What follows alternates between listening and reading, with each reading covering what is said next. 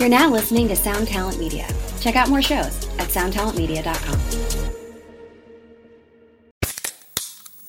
Hey, what's up, everyone? I'm Matt McGachy, the vocalist of Cryptopsy and the host of the Vox and Hops Metal Podcast, where I sit down with fellow metal musicians. We talk all about their lives and music while sharing killer craft beers. If you've ever wanted to sneak backstage and share a beer with one of your favorite musicians, well, Vox and Hops is the podcast for you. This week on the podcast, I dropped an amazing episode with Dom Grimal of The Last Felony, Ion Dissonance, and Cryptopsy. There is this episode and over 450 other ones to help you enjoy life, metal, and craft beer. So what are you waiting for? It's time to become a Vox and Hops head. Cheers!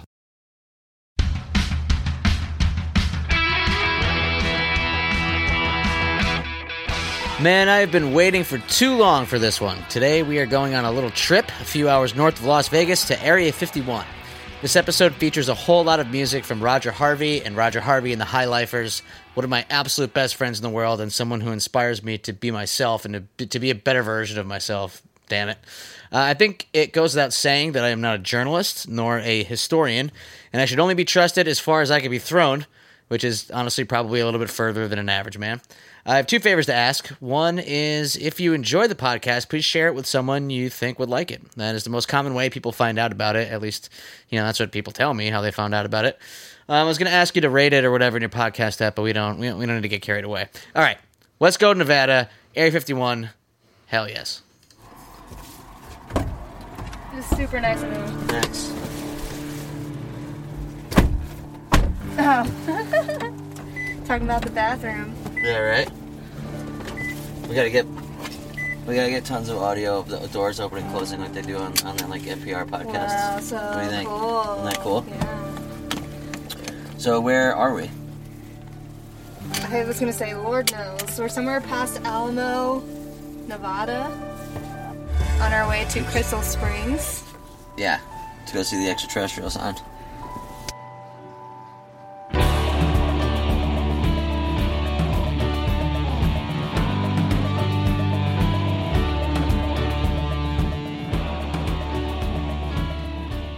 I had no idea how to start this podcast.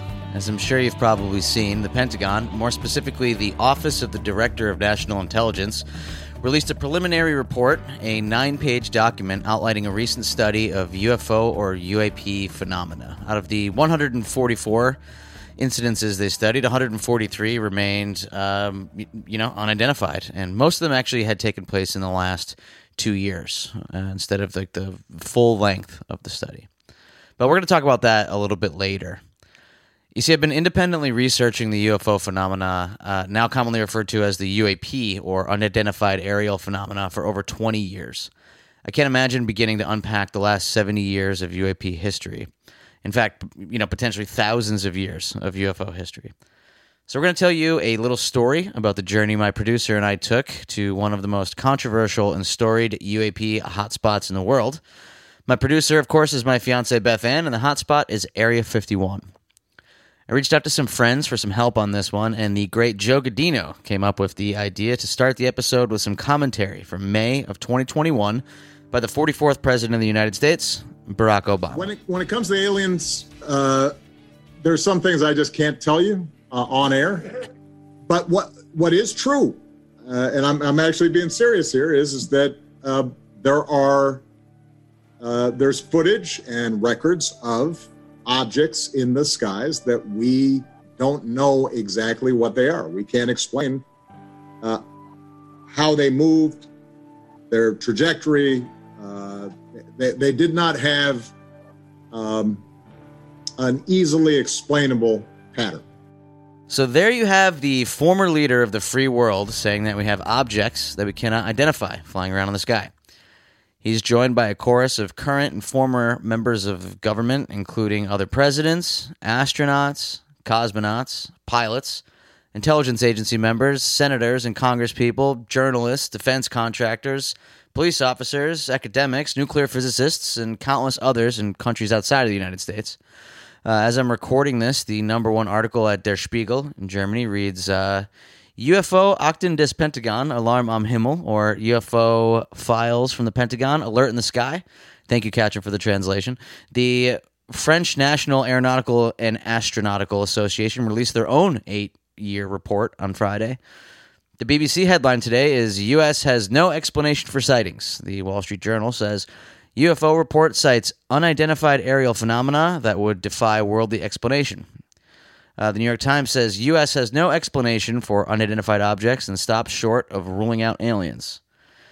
It's this more recent mainstream attention, beginning with a landmark article in 2017 in the New York Times by Helene Cooper, Ralph Blumenthal, and Leslie Keane that led us out into the desert on our mission to Area 51.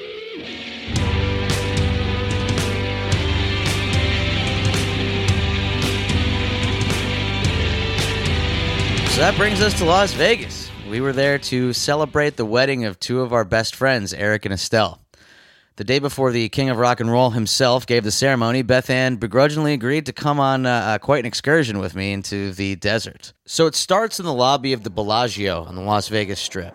I imagine the Bellagio is named for the northern Italian city that sits on Lake Como near the Swiss border, called Bellagio. It's certainly styled that way, kind of just beige and reddish beige, vaguely European terracotta kind of columns and stuff everywhere. It's pretty nice, I'm not going to lie. The ceiling of the lobby is covered in massive glass sculptures of colorful flowers. There's just hundreds of them. It's gorgeous. At the back of the lobby, there's a bar where a pianist plays lounge versions of popular songs. However, there's also an enormous, trippy, temporary forest display full of gigantic mushrooms, which you can get in line to walk through, which is extra funny if you know me. The Las Vegas Strip around COVID times is even more bizarre than it normally is. This time there are plexiglass dividers separating each of the players at card tables, much like you'd see at the cash register in Philadelphia. People pulling down their masks to smoke and drink and gamble, whether it's 6 a.m. or 6 p.m. or any other time. So we meet in the lobby, and then we make our way over to the car rental office in the Bellagio, which is just to the left of the giant fountains out front, made famous in the Ocean's 11 movies and I think Vegas Vacation, etc. Now, next time we do an episode like this, I'm going to ask people if I can record more. I was being really bashful, and there were a couple of characters I really wish I got to share with you. The rental agent was definitely one of them. He's a pretty funny guy. Now, they have Teslas and convertibles and things like that. I mean, it's a casino in Las Vegas. And we went for your standard sedan. He asked where we were going, and I told him Area 51. He kind of laughed, and he really, honestly, didn't seem very surprised. I imagine it was probably not the wildest thing that he would see or hear that day in the car rental office of the Bellagio. He actually told us that we needed an SUV because of how much off-roading would be involved. So we probably also weren't the first people that came in to rent a car to go to Area 51. And he gave us one with less than 100 miles on it for the same price as we would have paid for the sedan. I signed it and added the lost damage waiver, which is, I always add the lost damage waiver, at least ever since my brother's wedding. If you were there, you know. So we hopped in and we started driving north.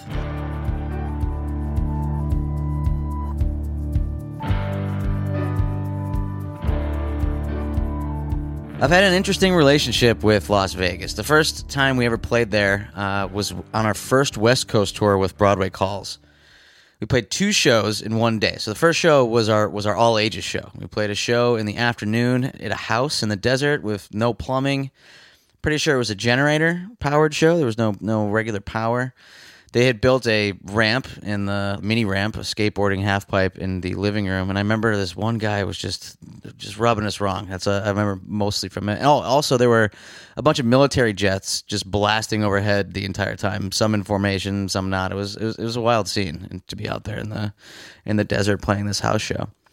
But then at nighttime, we played a 21 plus show on the absolute opposite end of the spectrum with the Voodoo Glow Skulls in the venue room of the Penthouse Club, which is a strip club ostensibly owned or affiliated with Penthouse Magazine. But I don't actually know that, and I didn't Google it. It was hilarious. It was one of the more unique shows that we ever played. We stayed in Motel 6, like right off of one of the strips, and had an absolutely incredible time. We didn't have that much money, but we still kind of split up what we had and played slot machines and shit like that. I believe Josh from Broadway Calls actually won a bunch of money in a slot machine, and he ended up buying all of us Waffle House either that night or the next morning, which is great.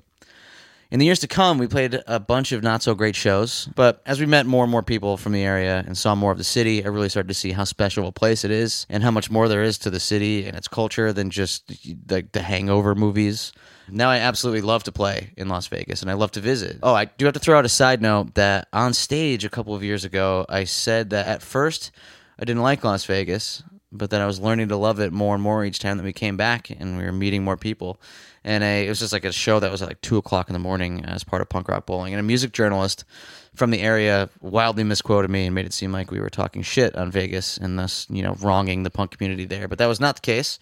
So I got most of the information and plan for the trip from some guy's comment on TripAdvisor, which I can't find the comment anymore, but it's fantastic. He laid out markers and put in some longitude, latitude signs and drive times and some warnings and some advice. There are a bunch of tours that you can take, and I'm sure that one day I will take a Area 51 tour from Las Vegas when COVID is fully in the rearview mirror. So let's talk a bit about Area 51. But first, the extraterrestrial highway.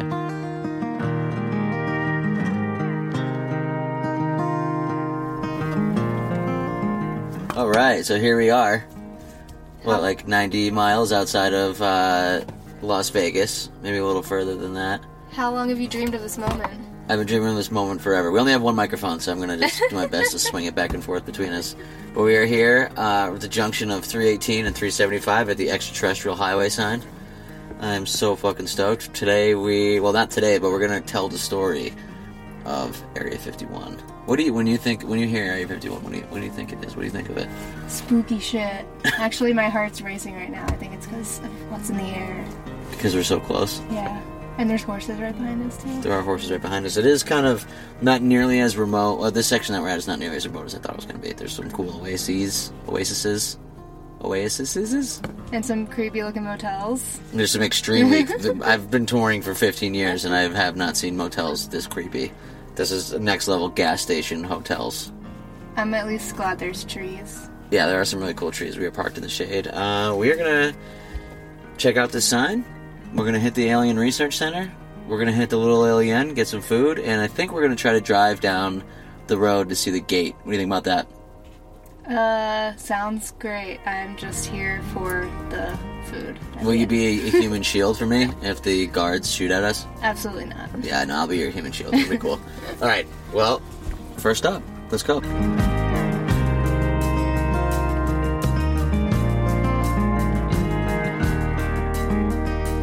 Now, I need to level with you guys and come out and say that personally, as far as I'm concerned, when it comes to UFOs, I think Area 51 is a bit of a red herring. There's some serious evidence and testimony from other areas and incidences, specific ones, like anything from Rendlesham Forest to nuclear weapons deactivation that coincided with close sightings of UFOs that are documented and testified before in different press conferences and in front of Congress. Some of these things, to me, hit so much harder than the Area 51 story for the most part. However, it's still a huge story, and the place is just totally burned into our minds from pop culture, from video games to movies, and I think it's a great thing to talk about, so let's talk about it.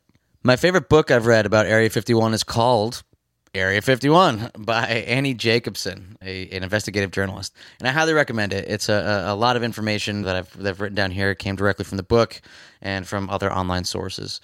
Area 51 is inside the largest government-controlled patch of land in the country, the Nevada Test and Training Site. It's nearly 5,000 square miles. It is just under the size of Connecticut, the entire U.S. state of Connecticut. So this is one U.S.-controlled parcel of land, and Area 51 is one section inside of this test and training site. Now, within that, there's a 1,000 square foot or so test site where we blew up somewhere near 1,000 nuclear weapons above and below ground over the years, which seems to be, such a wild absurdity.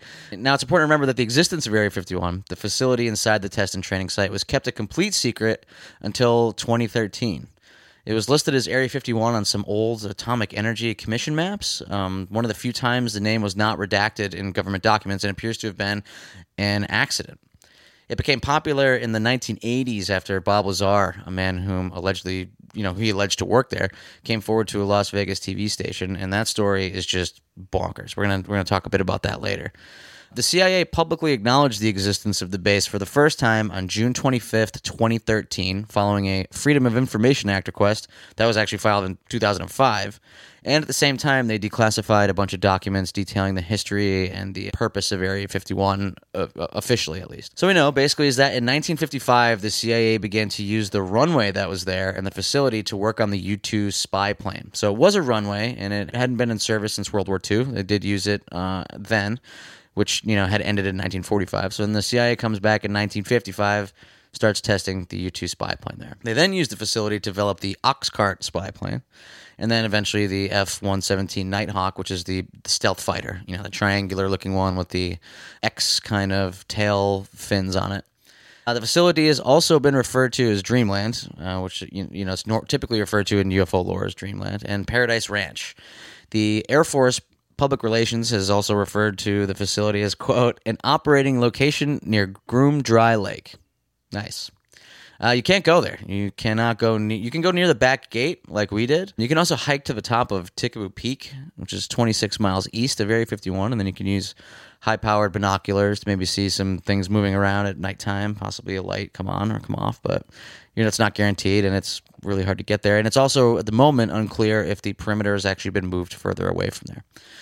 So basically, we're working with a giant piece of land the size of Connecticut, where the government secretly is blowing up nuclear weapons, and then a section inside of that where you have complete secrecy and unacknowledgement by the government or any of the groups within the government for a long time, where they're just spending an enormous amount of money on all kinds of wild secret shit that we still don't know about. To the Alien Research Center. All right, well, we drove about, what would you say? 2 minutes? No. 2 minutes west on 375, and now we are at the Earth Station Area 51 Alien Research Center, which is an airplane hangar with a 20-foot silver gray alien out front of it. It says it's Area 51 base camp. Be right there. We can get a map for directions to get to the gate of Area 51. And I just noticed there's about 150 cows in the front of it. Did not notice that. And it's good to see other rental cars here as well. What are your first impressions of the Alien Research Center? This is extremely your shit and extremely not my shit, but I'm here for you. I can't wait to go check it out. Maybe we could interview somebody. What do you think? That's going to be my job, to try to get someone to interview. You're right? A lot more approachable and journalistically inclined. We'll see. All right, let's check this place out. Now, we can't talk about Area 51 without talking about Bob Lazar. Talk about the third rail of ufology or ufology. Some people hate Bob Lazar. Some people take his word as total gospel. When it comes to Lazar, I'll say that my mind is not fully made up. As with many things in this life, the older I get and the more I learn about certain subjects, the less I find I actually know about them. And that's definitely in the case of Bob Lazar. I'll do my best to differentiate between the alleged and the proven, but forgive me where I slipped during this. Either way, it's an incredible story. I think it's a uniquely American story as well. So we can thank Bob Lazar for the modern fascination of Area 51 and for its intermingling of the larger UFO narrative. In 1982, Bob Lazar claimed to be working at the Los Alamos Laboratory. That's the laboratory that produced the first atomic bombs used during World War II and home of the primary nuclear weapons research facility in the United States. I say claimed because the laboratory says that he never worked there, although multiple newspapers at the time have articles listing him as working there, and journalists found a telephone directory from the lab from 1982 listing a Robert Lazar.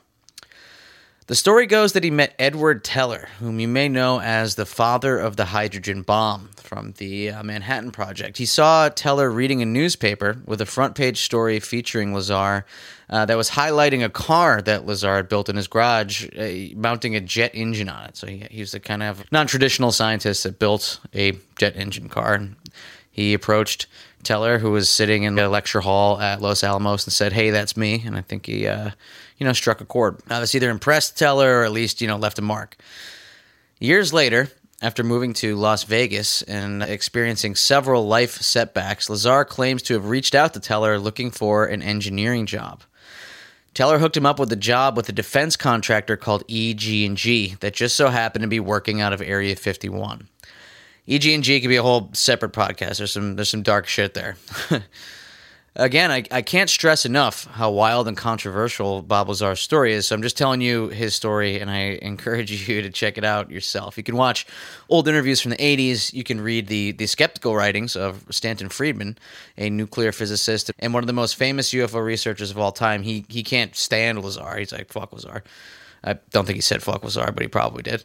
Lazar also has a wild and long interview on the Joe Rogan podcast, as well as interviews with Larry King. I mean, he's the subject of several documentaries and books. There's plenty of information out there to check on him. But yeah. Okay, so Teller gets Lazar this job, and Lazar goes through the hoops of getting on an unmarked, curtained airplane and riding a blacked-out bus that ends up in Area 51. He says he was brought to a bunch of hangars that were built into the side of the mountain, a little bit further away from Area 51, like a half-hour drive, allegedly called S4, which stands for Site 4 or Sector 4.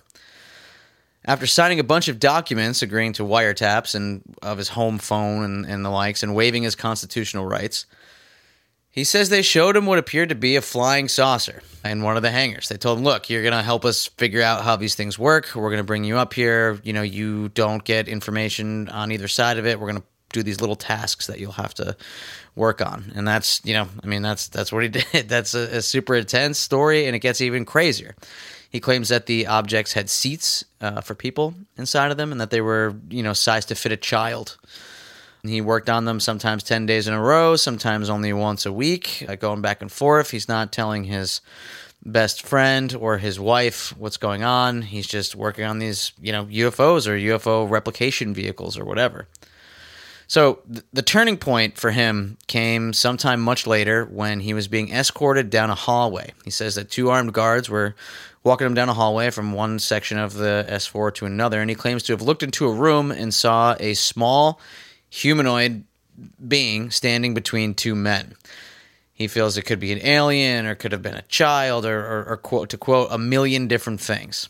After this, he felt that he couldn't keep it a secret anymore that he was working on this stuff. He thought it was too important to humanity. There were too many questions about what they were doing to, you know, these other people or beings or whatever. So he decides he's going to show his wife and some of his friends, including the pilot and researcher John Lear, son of the guy who invented the Learjet, what's been going on. So he knows a test flight schedule, so they get some high-powered binoculars and imaging equipment, and they drive down 375, the very road that we were on in this part of the podcast.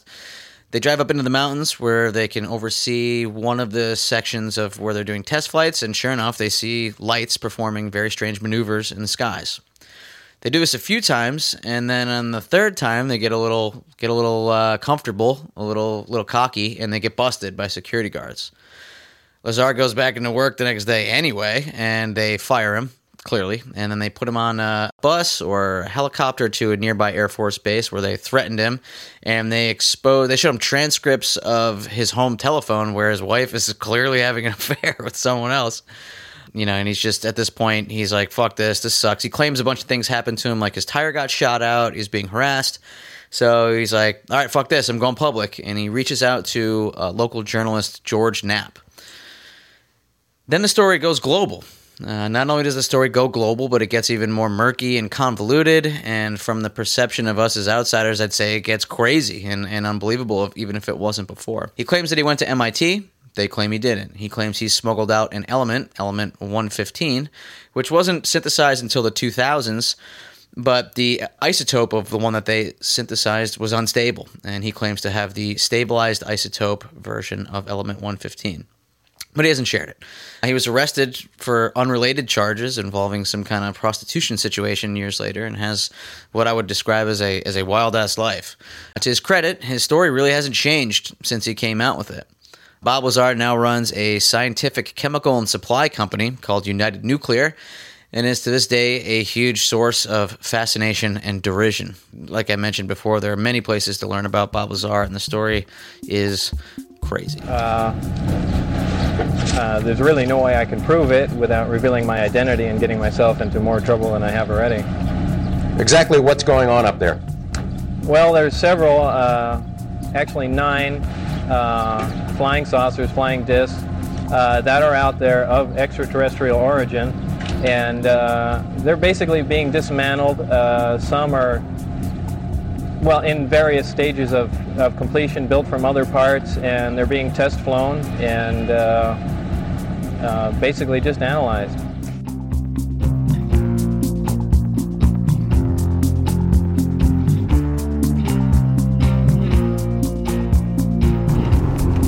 Hey, this is Dewey Halpus, host of Peer Pleasure on the Sound Talent Media Podcast Network. Join me each week as I explore another long-form conversation with one of your favorite musicians, actors, comedians, or creatives. From Chino Moreno of the Deftones, John Gorley of Portugal the Man, to Fat Mike from NoFX and Ian MacKaye from Fugazi and Minor Threat, we go all over the map. From Fall Out Boy to Slayer, Peer Pleasure has it all. Check us out now on Sound Talent Media. All right, well, we just left the Alien Research Center, and it got a lot weirder a little bit. The terrain has changed. You can see way far up on the road. There's been no cars. It's real hazy, like it is in so many desert movies. The sunlight, there's no shade anywhere for anyone or anything. I don't think, what do you think, Beth Ann? But I don't think that they do much research at the Alien Research Center. What do you think? Just sell honey, tequila, and other bad alien merchandise. Yeah, they had Christmas lights that were UFOs and Bigfoot, but they weren't for sale. They were just on a Christmas tree. We got some magnets for some friends that are into it. She did give me the directions though on how to get to the gate, so the back gate, I guess, of one section of the testing area or whatever of Area 51. So we're gonna go find that dirt road where she said it was. We're gonna take it however far into the mountains that we need to go, and she said that they will come to a sign that says stop, and that if we go past the sign it will not be our lucky day, and that the military police will give us shit. I don't know, take our cameras. I don't know what they'll do. I'm just speculating, but it will be. I'm very excited. I'm excited to go and not trespass on Area 51, but get as close as we could. I'm excited you bought me a beer. It's making it a little bit more bearable. Just kidding. Sometimes, you gotta smooth things over. I've dragged you out into the absolute middle of nowhere to do a story that we haven't fully researched yet about Area 51. If I see an alien, then it'll be worth it. So why now? Why is Barack Obama and every major newspaper across the whole political spectrum talking about UFOs? Why are people posting memes again about UFOs? Well, I mentioned before that unpacking 70 years of documented UFO phenomena and the cloudy drama that is the government's handling of the phenomena is an enormous task, something that I just can't do. So here's the deal. I can't fully lay out the historical and socio-political context of the current situation. I'm not asking you to trust me that my take is correct, but I am going to go out on a limb and asking you to trust me that it is a much more complicated and nuanced history than you probably know, than I probably know. I recommend reading an article from the May 10th issue of The New Yorker called How the Pentagon Started Taking UFOs Seriously by a journalist named Gideon Lewis Krause. This is the best article-length breakdowns of the current situation that I've seen. So this one, we're going to take it back to 2007. While we were doing our first tour down to Florida, where we played the Fest as a last-minute addition with the Holy Mess, people were busy in Nevada. It's a bumpy ride with a few new names. We got a couple senators, a wild-ass billionaire, shape-shifting Navajo witches, and of course Tom DeLonge, because why not? So a man named Robert Bigelow made a fortune in real estate in Nevada and in the Southwest. He also founded a company called Bigelow Aerospace. Now, you may know him for founding NIDS, or the National Institute for Discovery Science, which is a kind of private X-Files Ghostbusters situation that did highbrow paranormal investigations. He bought Skinwalker Ranch in Utah. Shout out to Justin Yates, who just visited there with his dad last week and actually took a bizarre and unexplained photograph himself. So in Navajo culture, a skinwalker is a type of harmful witch who has the ability to turn into, possess, or disguise themselves as an animal. I'm not even going to begin to dive into Skinwalker Ranch. That's definitely for a whole other podcast. But I highly recommend it, and there's a lot of resources out there to learn about what the people who lived there claim and just about everything that happened with Bigelow. It's fucking wild. But just know that Robert Bigelow, billionaire guy, into the paranormal. So this unnamed official in the Defense Intelligence Agency reaches out to Bigelow about some of the things that Bigelow's doing, and Bigelow puts this guy in touch with none other than the Senate Majority Leader, Harry Reid. Bigelow and Harry Reid are some kind of pals from Nevada. I guess billionaires hang out with senators. Is This old tale as old as time. Senator Reid had a previous interest in UAP. After meeting with the DIA official, Harry Reid then reaches out to Senator Ted Stevens of Alaska. Ted Stevens had his own experience with the UFO as a pilot in World War II. He also reached out to Senator Daniel Inouye, another World War II veteran and Medal of Honor recipient. So, quick recap. Unnamed official reaches out to billionaire Bigelow. Bigelow puts them in touch with the Senate Majority Leader, Harry Reid. Harry Reid partners up with 2 other senators, and then these guys slip a $22 million rider into the 2008 Supplemental Appropriations Bill for a new program to study UFOs. Pentagon's pissed. They don't want to deal with it. They're like, if this gets out, it's going to look bad. We don't want to be doing this for whatever the reasons are.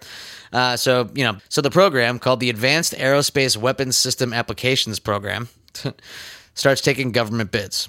And of course, the only company to bid is a subsidiary of Bigelow Aerospace. So now enter a figure that is central to the current UFO resurgence, one Luis Elizondo. To quote from Mr. Lewis Krause's New Yorker article directly, in 2008, Luis Elizondo, a longtime counterintelligence officer working in the office of the Undersecretary of Defense for Intelligence and Security, was visited by 2 people who asked him what he thought about UFOs. He replied that he did not think about them, which was apparently the correct answer, and he was asked to join. So the program looks into some skinwalker stuff and some UFO activity, and they look into, some of the kinds of technologies that UFOs might utilize. Senator Reid tried to get the program what's called Restricted Special Access Program status, and the Defense Department denied it, so they weren't able to access a lot of the kind of like higher level clearance things that they would have if they had received it. The program did issue a report, some of which was leaked to a journalist named Tim McMillan. Then the program seems to have kind of floundered, especially without that access. So this is when Luis Elizondo takes over the program and turns it into the Advanced Aerospace Threat Identification Program, or ATIP. ATIP is really central to the current narrative regarding UFOs, and you'll probably see it written down a lot, and you'll certainly hear about it a lot in different UFO podcasts and documentaries that have come out since then. So ATIP, this is where we start. This is where we start cooking with gas. This is an inter-Pentagon organization now, and this group investigates what is known as the Nimitz encounter. Dude, there's a drone, bro. There's a whole fleet of them. Look on the ASA. My gosh. They're all going against the wind. The wind's 120 knots from the west. Look at that thing, dude.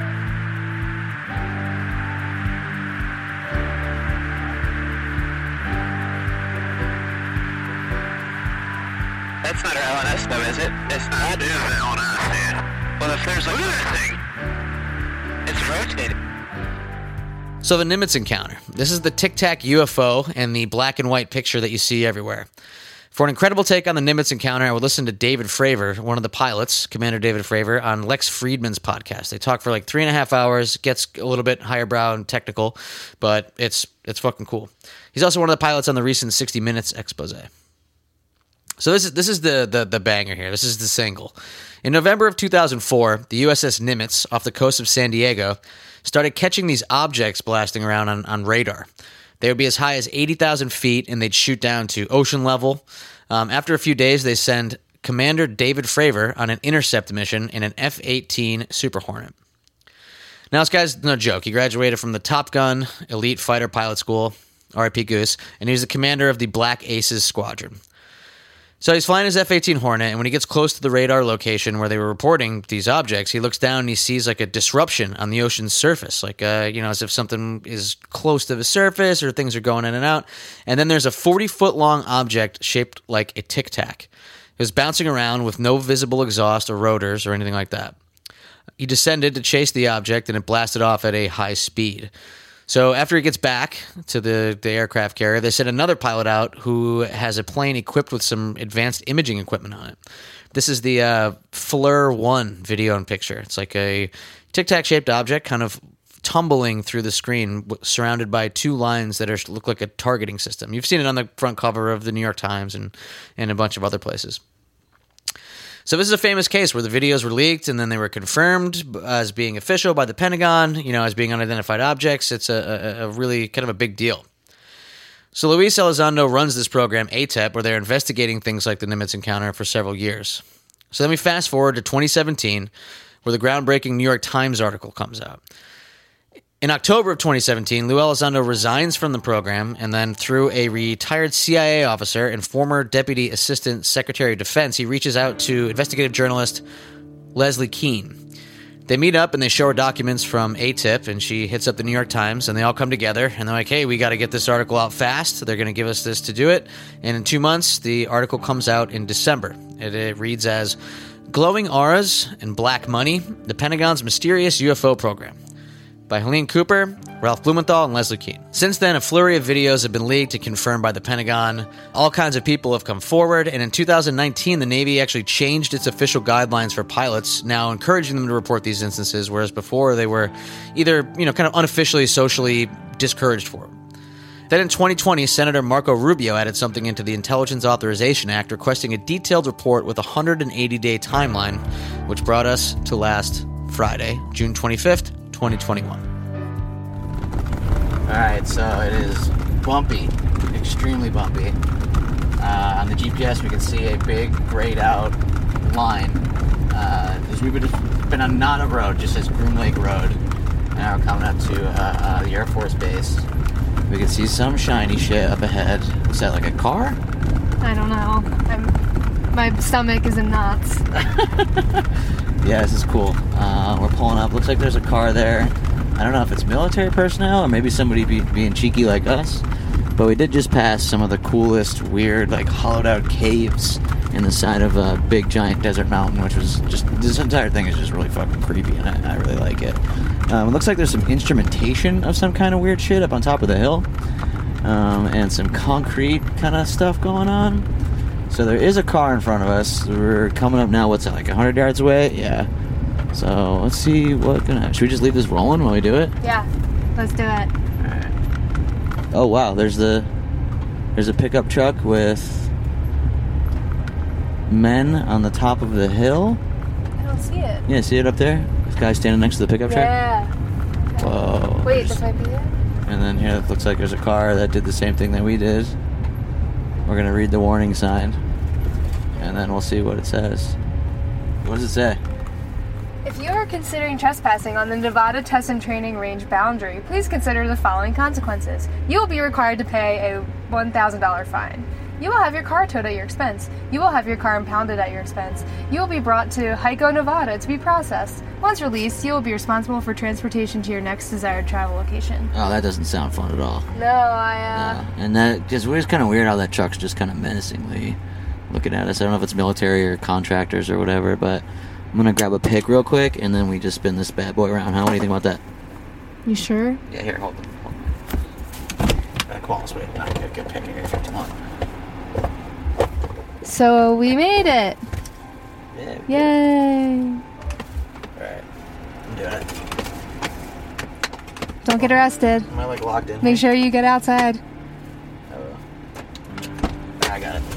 You got the door open.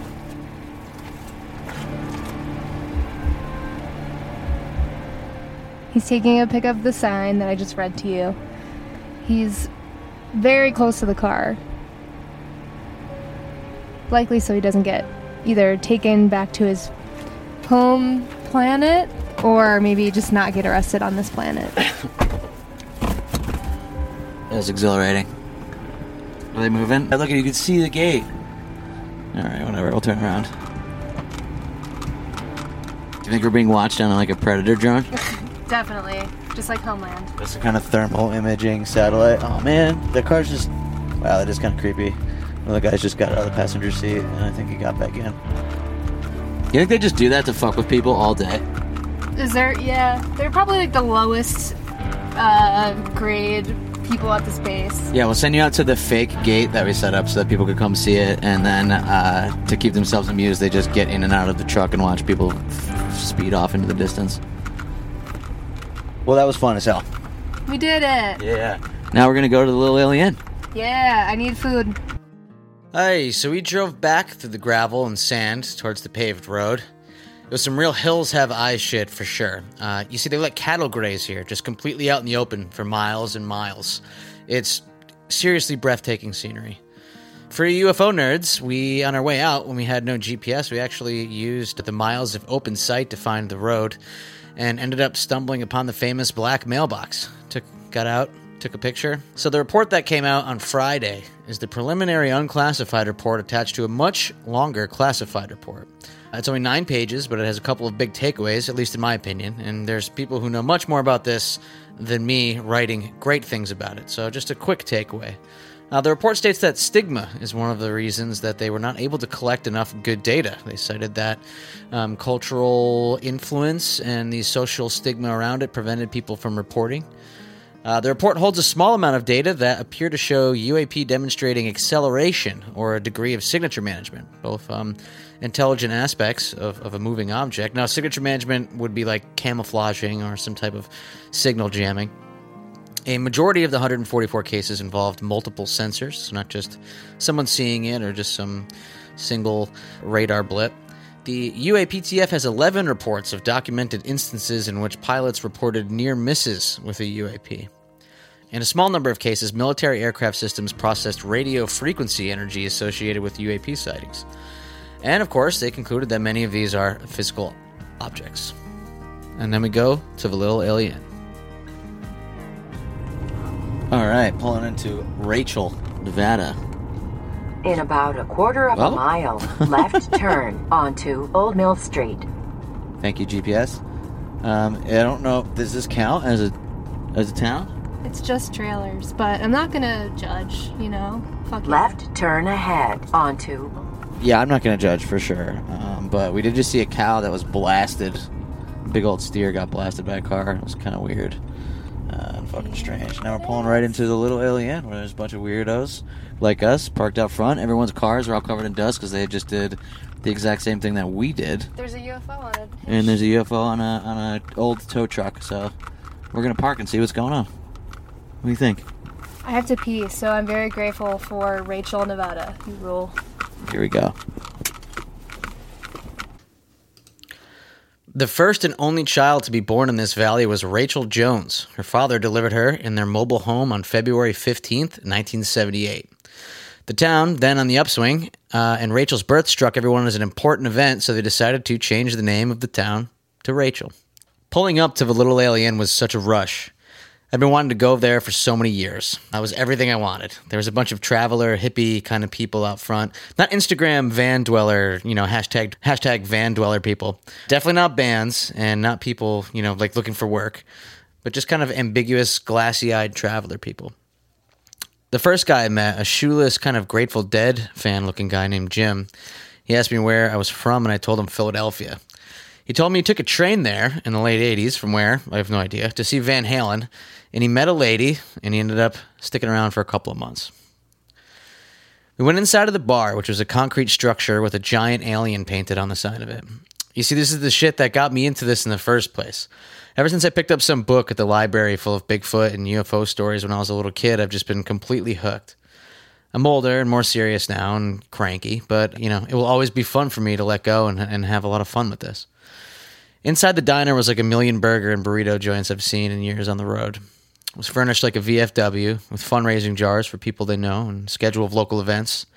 There's a bunch of celebrity visitors on the walls and tons of just fantastic UFO memorabilia for sale, from shot glasses to alien sunglasses to, famous books and kind of more expensive things under glass.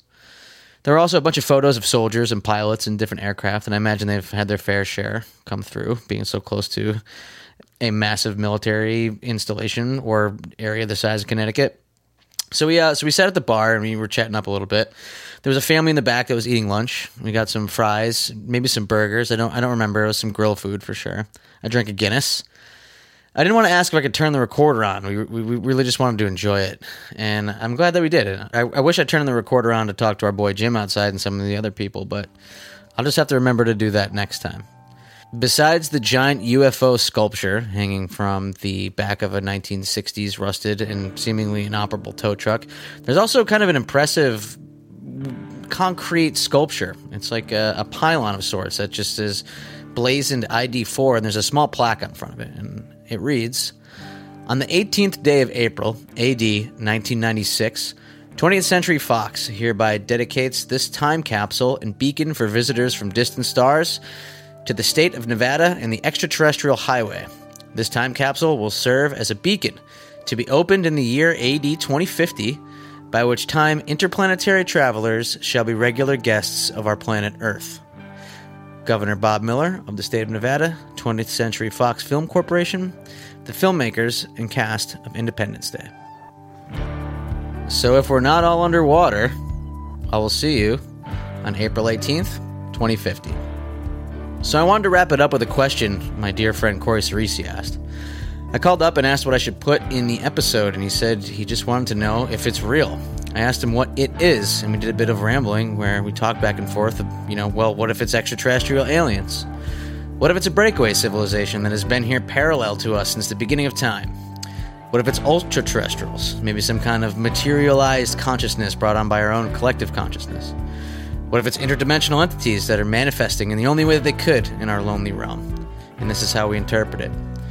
Recently I heard one that was fascinating but just so devastatingly sad. What if some of these objects are drones, programmed for certain tasks, running on an infinite or near infinite power supply, and have no real purpose left, and have now outlived the civilization that created them, doomed to carry out the same mission long before us and long after us? No matter what, they appear to be something, and if not, I'm still having a goddamn blast. Driving back through the desert was absolutely surreal when the sun eventually began to set. It really is like you're on another planet.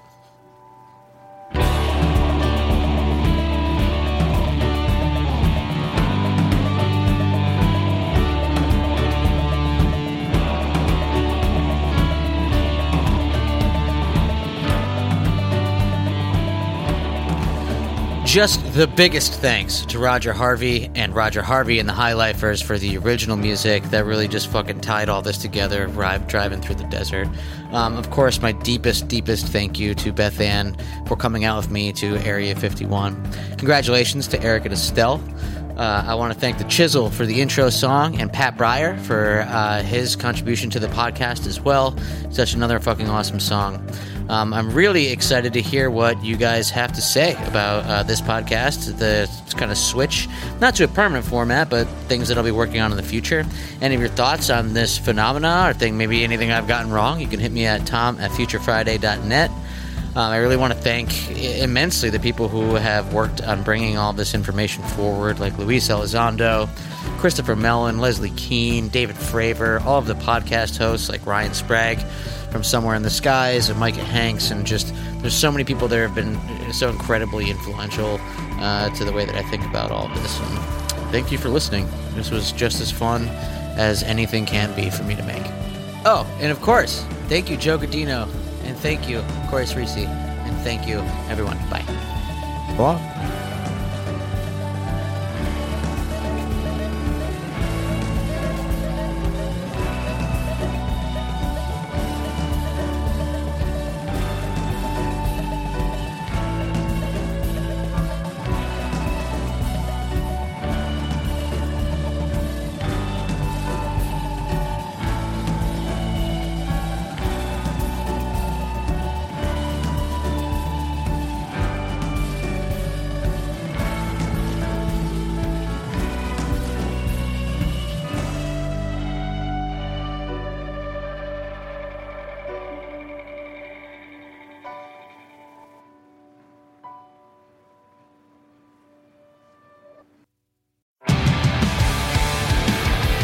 What's up, everybody? I am Finn McKenty, host of the Punk Rock MBA podcast, part of the Sound Talent Media Podcast Network. My podcast is all about doing what you love for a living, and every week I sit down and talk to people who have done exactly that. For example, musicians like Tommy from Between the Buried and Me, Matt from Periphery, Lil Lotus and Shinigami, among many others, photographers, artists, designers, YouTubers like Glenn Fricker and Sarah Dici, and I unpack exactly how they got to where they are today with the goal of helping you do the same. So if that sounds cool, you can listen and subscribe at soundtalentmedia.com, and I'll see you there.